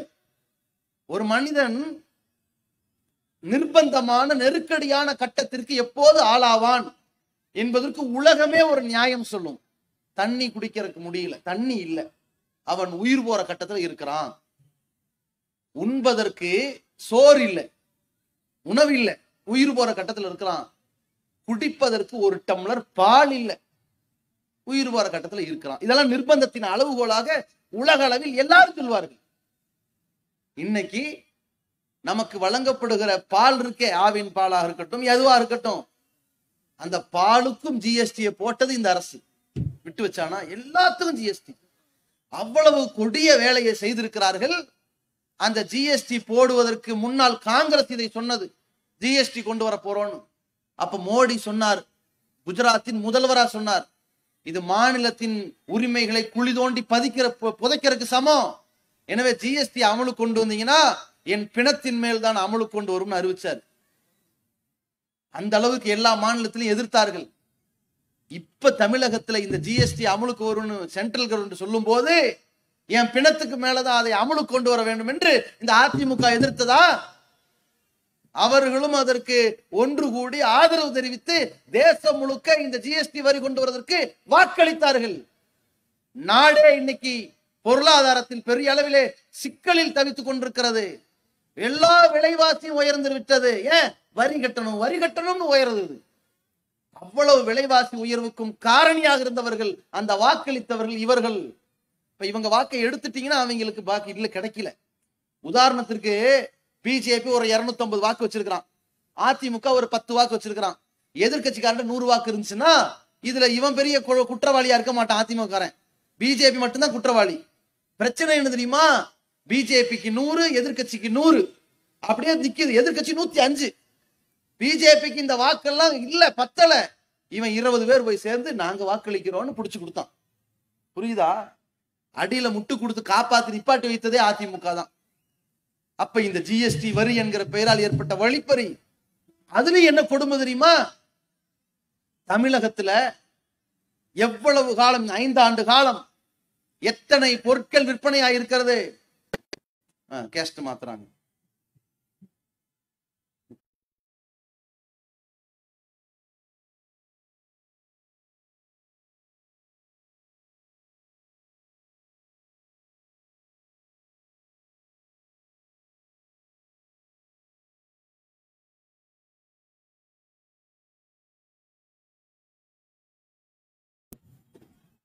அப்ப இந்த ஜிஎஸ்டி வரி என்கின்ற கொடுமையில தமிழ்நாட்டுல நாம வாங்கின, நாம வித்த எல்லா பொருளுக்கும் கிடைத்த ஜிஎஸ்டி காசு பல லட்சம் கோடி. 1 கோடி, 10 கோடி, 100 கோடி, 1000 கோடி, லட்சம் கோடி, பல லட்சம் கோடி. அந்த ரூபாய் சென்ட்ரல் கவர்மெண்ட்ல இருக்கு. இன்னைக்கு வரைக்கும் இந்த தமிழக அரசு வாங்குச்சா? தமிழக அரசுக்கு மத்திய அரசு தராமல் நம்ம ஏய்க்கிறது. விரைவில் மீட்போம்னு ஆட்சி முடிய போகுது. இந்த கையாளாகாதவர்கள் தேவையா? அதே மாதிரி பாருங்க, நீட் என்ற ஒரு தேர்வு, ஏழைகள், பாமரர்கள், மிகப்பெரிய பின்னடைவில் இருக்கக்கூடியவர்கள், கைவண்டி இழுப்பவர்கள், செருப்பு தேய்ப்பவர்கள், அவன் பிள்ளைய டாக்டர் ஆக்கணும்னு நினைத்தார்களே, ஆனால் அது நடக்கும், நடந்தது. படிச்சா டாக்டர். எப்படி? 12ஆம் கிளாஸ்ல நல்ல மார்க் எடுத்தா இந்தா உனக்கு டாக்டர் சீட்டுக்கான வாய்ப்பு கிடைக்கும் என்று கடந்த காலத்தில் இருந்தது. அந்த அடிப்படையில் தான் இன்றைக்கு பிஜேபியிலே ஒரு மாநிலத்தின் ஆளுநராக இருக்கிற தமிழிசை சவுந்தரராஜனே டாக்டர் ஆனார். எந்த அடிப்படையில? இந்த 12வது முடிச்சு அந்த அடிப்படையில வரணும்னு. நீட் இல்லை. ஆனால் இவன் நீட்னு ஒரு எக்ஸாம் கொண்டு வந்தான். அப்படின்னு என்ன தெரியுமா? நீ 12ஆம் கிளாஸ்ல வாங்கின மார்க் மட்டும் பத்தாது, புதுசா ஒரு பரீட்சை எழுது. அதை யாரா கத்து கொடுப்பா? அது கோச்சிங் சென்டருக்கு போ, பல ஆயிரத்தை கட்டு, அப்புறம் படிச்சுட்டு வா. இப்படி வந்தா ஏழைகள் டாக்டர் ஆக மாட்டானே. அதான்டா எங்க திட்டம். ஏழைகள் டாக்டர் ஆக கூடாதுங்கிறது தானே இது போட்டதே. இதை கொண்டு வந்தான். கேட்டா வெளி மாநிலங்களில் 8ஆம் கிளாஸ்ல இருந்தே நீட் பாடம் நடத்தப்படுகிறது, 10ஆம் கிளாஸ்ல இருந்தே நடத்தப்படுகிறது. நீங்கள் அப்படி நீட் சிலபஸ் வையுங்கிறான். சரிடா, ஒரு போட்டி வைக்கிற, ஏற்கனவே 4 பேர் கால் ஊனம், அவனை வச்சு ஓடுறான்னா என்ன அடிப்படையில் ஓட முடியும்? உடம்பு சரியில்லாம இருக்கிறான், அவனை ரெடி பண்ணிக்குவோம். காலில் அடிபட்டு இருக்குது, ஒரு 10 வருஷம் டைம் கொடு, அப்புறம் ரெடி ஆனதுக்கு அப்புறம் எங்களுக்கு ஓட்டப்பந்தயம் வெயி, அப்புறம் யார் ஜெயிக்கலான்னு பார்க்கலாம். இவன் என்ன பண்றான்னா, நீட் அடிப்படையில 4-5 வருஷம் பாடம் நடத்தணும் படிச்சவனையும் நீட்டை பத்தி முன்ன பின்ன தெரியாதவனையும் தேர்வு எழுத வச்சு அவனுக்கு வாக்களித்து தமிழக மக்களுடைய, இந்த மக்களின் மருத்துவ எதிர்காலத்தை நாசமாக்கியவர்கள் யார்? இந்த பிஜேபி ஏடிஎம்கே இல்லையா? அந்த தற்கொலை பண்ணி சாகிற குடும்பத்திற்கு 1 லட்சம் 2 லட்சம் கொடுத்தா போதுமா? இது அந்த காயம் ஆறிடுமா? திட்டத்தை மாத்தணுமா வேணாமா? அதே மாதிரி பாருங்க, இவர்களுடைய இந்த சதி செயல்கள்ல இவர்கள் ஏற்படுத்திய எல்லா வகையான கொடுமைகள்ல தமிழ்நாடு இயற்கை பேரிடர் கஜா புயல்ல மாற்றுது. தமிழகத்துல பெரும் பாதிப்பு ஏற்படுது. ஒவ்வொரு மாவட்டமும், அந்த கடலோர பகுதியில் உள்ள மாவட்டங்கள், கடலூர், திருவாரூர் போன்ற மாவட்டங்கள் பெரும் பாதிப்புக்குள்ளாகி 10,000 கோடி 20,000 கோடி காசு கேட்கிறான். அரசாங்கம் வருது, மத்திய அரசு வருது, பார்வையிடுது, 500 கோடி தரேங்கிறான், 1000 கோடி தரேங்கிறான். யானை பசிக்கு சோழ பொரியத்தான் யார்கிட்ட வரி வாங்கி? நம்மள்கிட்ட பல லட்சம் கோடி வாங்கி நம்ம காசை ஜாஸ்தி அவன் வச்சுக்கிட்டு நமக்கு 500 கோடி தரதுக்கு பரிசீலனை பண்றேங்கிறான். இவ்வளவு 10,000 கோடி வேணுங்கிறாங்க. அரசாங்கம் கேட்குது, தர மறுத்தான்ல. இந்த மத்திய அரசினுடைய மக்கள் விரோத செயலை நீங்கள் அம்பலப்படுத்தினீர்களா? சட்டப்பேரவையில் அதை கண்டிச்சு தீர்மானம் நிறைவேற்றினீங்களா? இல்லையே. அதே உத்தரப்பிரதேசத்துல இந்த பாதிப்பு இல்ல, மற்ற ஊர்கள்ல பாதிப்பு இல்ல. சில புயல்களால் சின்னஞ்சிறு பாதிப்புக்குள்ளான சில மாநிலங்களுக்கு அள்ளி அள்ளி கொடுத்தான். அது அவன் நேரடியாக ஆட்சிக்கு உள்ளான மாநிலம் அள்ளி கொடுத்தான், இங்க கொடுக்க மறுத்தானே. ஆக மத்தியில் அரசாங்கத்திற்கு தமிழக மக்களுக்கு கிடைக்க வேண்டிய எல்லா உரிமைகளை பறித்ததற்கும் பறிபோனதற்கும் இந்திய அளவில் ஒட்டுமொத்த சிறுபான்மை மக்களும், ஏழை மக்களும், அனைத்து தரப்பு மக்களும் அரசாங்கத்தின் கொடிய செயல்களால் மிகப்பெரிய சிரமத்திற்கு ஆளானதற்கும் காரணமான அதிமுக. அது பிஜேபியோடு கூட்டணி வைக்கும் காலம் வரை அவர்களுக்கு இந்த தமிழகத்தினுடைய மக்கள் ஒருபோதும் நியாய உணர்வில் உள்ள ஒருவரும் வாக்களிக்கவே மாட்டார்கள் என்பதை புரிந்து கொள்ளுங்கள். இது ஃபர்ஸ்ட். ரெண்டாவது, ஆக இப்ப இதை விட்டுருங்க, அதிமுக முடிஞ்சிருச்சு, அமமுக வருதே. ஒருவேளை அதுல 4 அப்துல்லாக்கள் சேர்ந்தால், 4 சாகுல மீது சேர்ந்தால், 4 இப்ராஹிம் இஸ்மாயில் சேர்ந்தால் வாக்களிக்கலாமா? என்ன இருந்தாலும் அமமுக பிஜேபி எதிர்த்ததேம்பாங்க. தேர்தல் நேரத்துல அமமுக பிஜேபி எங்களோடு பேச்சுவார்த்தை நடத்தினால் நாங்கள் பேச்சுவார்த்தைக்கு உடன்பட தயார்னு சொன்னவர்கள். அதிமுகவினுடைய பி டீம் தான் அமமுக. நல்லா புரிஞ்சுக்கணும். நாங்க இன்னைக்கு சொன்னவர்கள் போன பாராளுமன்ற தேர்தலில் நாங்க பிஜேபியோட ஆதரவு இல்லைன்னு சொல்லி முஸ்லிம் இயக்கங்களோடு கைகோத்தார்கள். இப்ப என்ன பண்ணா? பிஜேபி அழைத்தால் பேச்சுவார்த்தைக்கு தயார் என்று உடன்பட்டார்கள். இவர்கள் உடன்பட்டாங்களா இல்லையா? அவன் கூப்பிடல, அவன் ஏடிஎம்கே போய் சேர்ந்துக்கிட்டான். ஆக இவர்கள் உடன்பட்டார்களே. ஒருவேளை நாளைக்கு அதிமுகவோடு நாம் கோபப்பட்டு இங்க இருக்கிற மக்கள் இந்த கொடியவர்கள் ஆட்சி வரக்கூடாதுன்னு சொல்லி வாக்குகளை கொண்டு போய் அமமுகவுக்கு போடலான்னு அதிமுக காரன் கோபமா இருப்பான்ல எடப்பாடி மேல, அதுக்கு பதிலாக தினகரனும் நம்ம குடும்பத்துக்காரன் சொல்லி தினகரனுக்கு ஓட்டு போட்டார்கள். ஆனால் அவர்கள் யார்கிட்ட கொண்டு போய் இந்த வாக்குகளை வைத்து ஒரு இழுபறி ஏற்படுது தமிழ்நாட்டுல. திமுகவா அதிமுகவான்னு இழுபறி வருது. அந்த நேரத்துல பிஜேபிக்கு உடன்பட்டு இந்த வாக்குகளை கொண்டு போய் திமுக கொடுப்பார்களா அதிமுக கொடுப்பார்களா? அறிவுள்ள மக்கள் என்ன சிந்திப்பார்கள்? இவனுக்கு போறது ஒண்ணு, பிஜேபிக்கு போறது ஒண்ணு என்று சிந்திப்பார்கள். ஆக அந்த பிரச்சனையும் அது. அடுத்து ஊருக்கு தமிழ்னு பேசுறாங்களே, இந்த நடிகர்கள்லாம் ஒண்ணு சேர்ந்துக்கிட்டு எங்களுக்கு வாக்களிங்கன்னு சொல்லி மையம் கொண்டிருக்கிறார்களே, இவர்கள் என்ன பிரச்சனைன்னு கேட்டா, இவர்கள் எல்லாம் ஓட்டை பிரிக்கக்கூடியவர்களாகத்தான் பயன்படுவார்கள். பிரச்சனை ஆளுங்கட்சி எதிர்கட்சின்னு வலுவாக சண்டை வரும் பொழுது அங்கங்க ஓட்டை சிதறடிக்கக்கூடியவர்களால் நாம் யார் ஆட்சிக்கு வரக்கூடாது என்று நினைக்கிறோமோ, வர வேண்டும் நினைக்கிறது வேற, வரக்கூடாதுன்னு யார நினைக்கிறோமோ அவர்கள் ஆட்சிக்கு வரும் நிலை ஏற்பட்டு விடும். அதுதான் நடந்தது என்பதற்கு ஒரே ஒரு தொகுதியை நான் ஞாபகப்படுத்துறேன். இது மொத்த சமுதாயத்திற்குமான அடையாளம். கடந்த தேர்தல் பாராளுமன்ற தொகுதி தேனியில நடந்ததை பாருங்க. அந்த தேனியில அதிமுக சார்பில் ரவீந்திரநாத் குமார் ஓபிஎஸ் மகன் ஜெயிக்கிறார். அவர் வாங்கின ஓட்டு 5,04,000 ரூபாய், 4,000 ஓட்டு. அதற்கு எதிராக போட்டியிட்ட காங்கிரஸ் தரப்புல அந்த திமுகவின் கூட்டணி EVKS இளங்கோவன் பெற்ற ஓட்டு 4,28,000. அதாவது இந்த ஓபிஎஸ் மகன் இருக்கான்ல, இந்த CAA NRCக்கு எல்லாம் ஆதரவா டெல்லியில பேசிட்டு வந்தானே, அவர்கள் பெற்ற ஓட்டு 5 லட்சம். ஆனால் EVKS இளங்கோவன் அவர்கள் பெற்ற ஓட்டு 4,28,000. ரெண்டுக்குள்ள வித்தியாசம் 62,000. இதுதான், இவ்வளவுதானே. இந்த 62,000 EVKS இளங்கோவன் கிடைச்சா அந்த வாக்குல குறைஞ்சிருக்கும். CAAக்கு எதிராக ஆதரவாக வாக்கு, வேளாண் திட்டத்துக்கு ஆதரவாக வாக்கு, GSTக்கு எல்லா வாக்குலையும் குறைஞ்சிருக்கும். எல்லாத்தையும் நம்ம போராட்டம் பண்ணி கத்திக்கிட்டு இருக்க முடியாது, அந்த நிலை வந்திருக்காது. அப்ப அது மாதிரி ஒரு சூழலை அங்கே தேனியில ஏமாந்தது எதனால்? அமமுக சார்பில் தங்க தமிழ்ச்செல்வன் போட்டியிட்டார். கம்பம் முஸ்லிம்கள் வெயிட்டா இருக்கிற தொகுதி. அந்த தேனி பாராளுமன்ற தொகுதியில கம்பம், இந்த மாதிரியான பகுதிகளில் எல்லாம் அந்த அமமுகவுக்கு விழுந்த ஓட்டு 1,44,000 ஓட்டு. நல்லா புரிஞ்சுக்குங்க.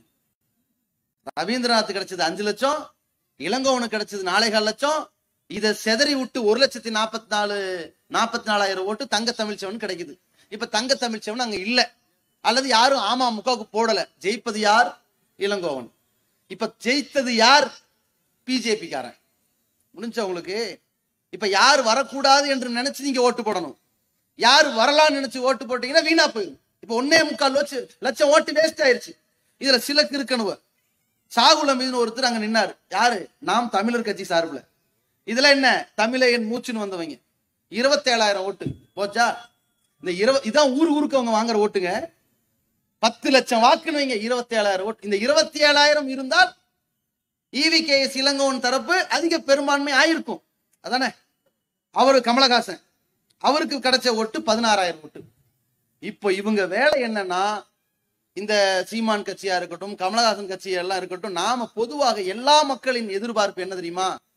சீமான் தரப்புகளுக்கும் சரி, கமலஹாசன் தரப்புக்கும் சரி, மொத்த மக்களின் மனநிலை என்னன்னா, நீங்க முதல்ல எல்லா தொகுதியிலும் நிக்காதீங்க, ஏதாவது ஒரு தொகுதி எடுங்க, அங்க நின்று வெறி கொண்டு வேலை பாருங்க, ஜெயிச்சிருங்க, 5 வருஷம் நல்லதை பண்ணுங்க, அடுத்து 2 தொகுதி, அப்புறம் 10 தொகுதி, அப்புறம் எதிர்கட்சி, அப்புறம் ஆளுங்கட்சி. எடுத்துடுப்புல 234 நிப்பாங்களாம், 234 தோப்பாங்க. உன் வேலைதான் என்ன? அப்ப ஓட்ட பிரிக்கிறதான் இது. இது பைத்தியக்காரத்தனம் இல்ல? கேட்ட அனைத்து இடங்களிலும் நாளைக்கு இவங்க எல்லா கனவுமே என்னன்னா, இந்த பேஸ்புக் தான் எல்லாரையும் எடுத்திருக்கு. நாளைக்கு ஓட்டு போட்டு நாளானைக்கு அவர் முதலமைச்சர் நாற்காலில் வந்து நிற்பார். முதல்வர் வேட்பாளர் அறிவிச்சிட்டாங்க. இப்ப சரத்குமார் எலெக்ஷன்ல நின்னார் தென்காசி தொகுதியில. அவர் ஒரு இடத்துல நின்னார், கட்சியை தொடங்கினாரு, ஒரு இடத்துல நின்னாரு. அவர் ஆட்சிக்கு வந்து ஒரு காலத்துல அந்த இடத்துல எட்டி பார்க்கவே இல்லை. அடுத்த வாட்டி நின்னாரு, தோக்கடிச்சிட்டாங்க மக்கள். தெரிஞ்சு இதே மாதிரி மக்கள் அத மனிதநேய மக்கள் நீதி மையம், இன்னொருத்தங்க யாரு, நாம் தமிழர் கட்சி, இவங்க எல்லாமே மக்கள் என்ன எதிர்பார்க்கிறாங்க?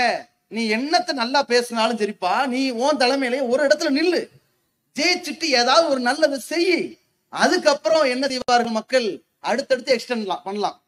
தேவையில்லாம மக்கள்கிட்ட புகுந்து 4 உரைகளை நிகழ்த்தி அதை ஆக்ரோஷமா கொண்டு வராங்கிற பேர்ல போய் ஓட்ட பிரிக்கிற நிலைக்கு போனால் தெளிவாக புரிந்து கொள்ளுங்கள், நாம் யார் வர வேண்டாம் என்று நினைக்கிறோமோ அவர்கள் வந்து விடுவார்கள். அந்த நிலைக்கு ஒரு காலத்திலும் நாம இறந்துடக்கூடாது, இறங்கிடக்கூடாது. இந்த விஷயத்துல இஸ்லாம் நமக்கு ஒரு பாடம் கத்துக் கொடுக்குது. இஸ்லாமியர்களுக்கு அல்லாஹ் ஒரு அடிப்படையை சொல்லித் தருகிறான். என்ன அடிப்படைனா, இந்த வசனத்தை சொல்லி நான் முடிக்கிறேன். என்ன அடிப்படைன்னு கேட்டீங்கன்னா, மக்கள்ல வந்து நல்லவன் கெட்டவன் வாக்கு சேகரிக்க வரும் நிலையில் நீங்கள் உங்கள் சாட்சிகளை மறைக்க கூடாது. எப்படி? வலா தக்துமு ஷஹாதத்த அபதா, சாட்சி சொல்ல வாருங்கள், நல்லவர்களை தேர்ந்தெடுக்க வாருங்கள் என்று அழைக்கும் பொழுது நீங்கள் நல்லவர்களை முன்மொழியாமல் விட்டு விடாதீர்கள் அப்படின்னு அல்லாஹ் சொல்றான். இது எப்ப? நல்லவன் கெட்டவன் வரும்போது. புரியுதா? நம்ம இதுல யாரையும் நல்லவன் கெட்டவன் சர்டிபிகேட்டே கொடுக்கல. ஒருத்தன் கொலகாரன், ஒருத்தன் கெட்டவன், ஆக கொடியவன், ஒருத்தன் நமக்கு நலம் நாடாதவன். ஆனா ஆக கொடியவன் இல்லை, நம்முடைய மார்க்க வரம்புகளுக்கு உரிமைகளுக்கு துரோகம் பண்றவன் இல்லை. இப்படி ரெண்டு வந்தால் என்ன முடிவெடுக்க வேண்டும் என்பதை அல்லாஹ் சொல்கின்றான். திருக்குறான்ல 30வது அத்தியாயத்தில் சொல்கிறான், குலிபத்தி ரூம், ரோம பேரரசு அதனால் அருள், அந்த பகுதியில் ஒரு பகுதியிலே வெற்றி கொள்ளப்பட்டது அப்படின்னு அல்லாஹ் சொல்லிவிட்டு வஹும் மின் பாதி அலைஹிம் சயக்லிபூன் ஃபி பிதை சினீன், சில வருடங்களில் அந்த ரோம பேரரசு ஜெயிக்கும் அப்படின்னு இறைவன் சொல்கிறான். அங்க என்ன பிரச்சனைனா, உலகத்தில் 2 சக்கரவர்த்திகள் இருந்தார்கள். ஒன்னு ரோம சாம்ராஜ்யம், இத்தாலி, இன்னைக்கு இத்தாலி. இன்னொன்னு பாரசீகம், பெர்சியா, ஈரான், அது போன்ற பகுதிகள்.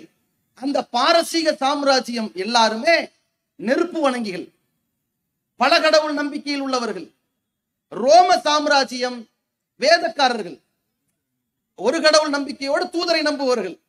அப்ப மக்காவாசிகள் என்ன சொன்னார்கள்? பாத்தீங்களா, வேதம் இருக்கு வேதம் இருக்குன்னு சொல்லி நம்பியவர்கள் அந்த ரோமர்கள் தோத்து போயிட்டாங்க. அதே நேரத்துல நெருப்பு வணங்கிகள், பல கடவுளை நம்பியவர்கள் ஜெயித்து விட்டார்கள் என்று மக்கா காபிர்கள் பேசிக் கொண்டிருக்கும் போது இறைவன் இந்த செய்தியை சொல்கின்றான். ஒருத்த வேதக்காரனும் நம்ம மார்க்கத்துல ஏத்துக்கல, ஆனால் அந்த நெருப்பு வணங்கி மாதிரி கொடியவன் இல்லை இவன். இப்ப ஒருத்தன் மகா கொடியவன், ஒருவன் நல்லவன் அல்ல. இந்த 2 சாராரை பற்றி அல்லாஹ் சொல்கின்றான். சில வருடங்களில் ரோம சாம்ராஜ்யம் ஜெயிக்கும். இதே ரசூலுல்லாஹ் சொல்லணும், பக்கத்து நாட்டு சம்பவம். ரோம சாம்ராஜ்யம் ஜெயிக்கும். அந்த நாளில் மூமின்கள் சந்தோஷமாக இருப்பார்கள். பரவாயில்ல, பக்கத்து நாடு பரவாயில்ல, பெரிய கொடுங்கோலம் போயிட்டான். இப்ப நாம என்ன பண்ணுவோம்? ட்ரம்ப் போனவன சந்தோஷமா இருப்போமா இல்லையா? அதுக்காண்டி நம்மள ஜோ பைடன் ஈமான் கொண்டவங்களா? இல்ல, ட்ரம்ப் போயிட்டான் என்று நினைக்கிற மாதிரி தான் ஒரு மூமினின் மனநிலை இருக்கணும்.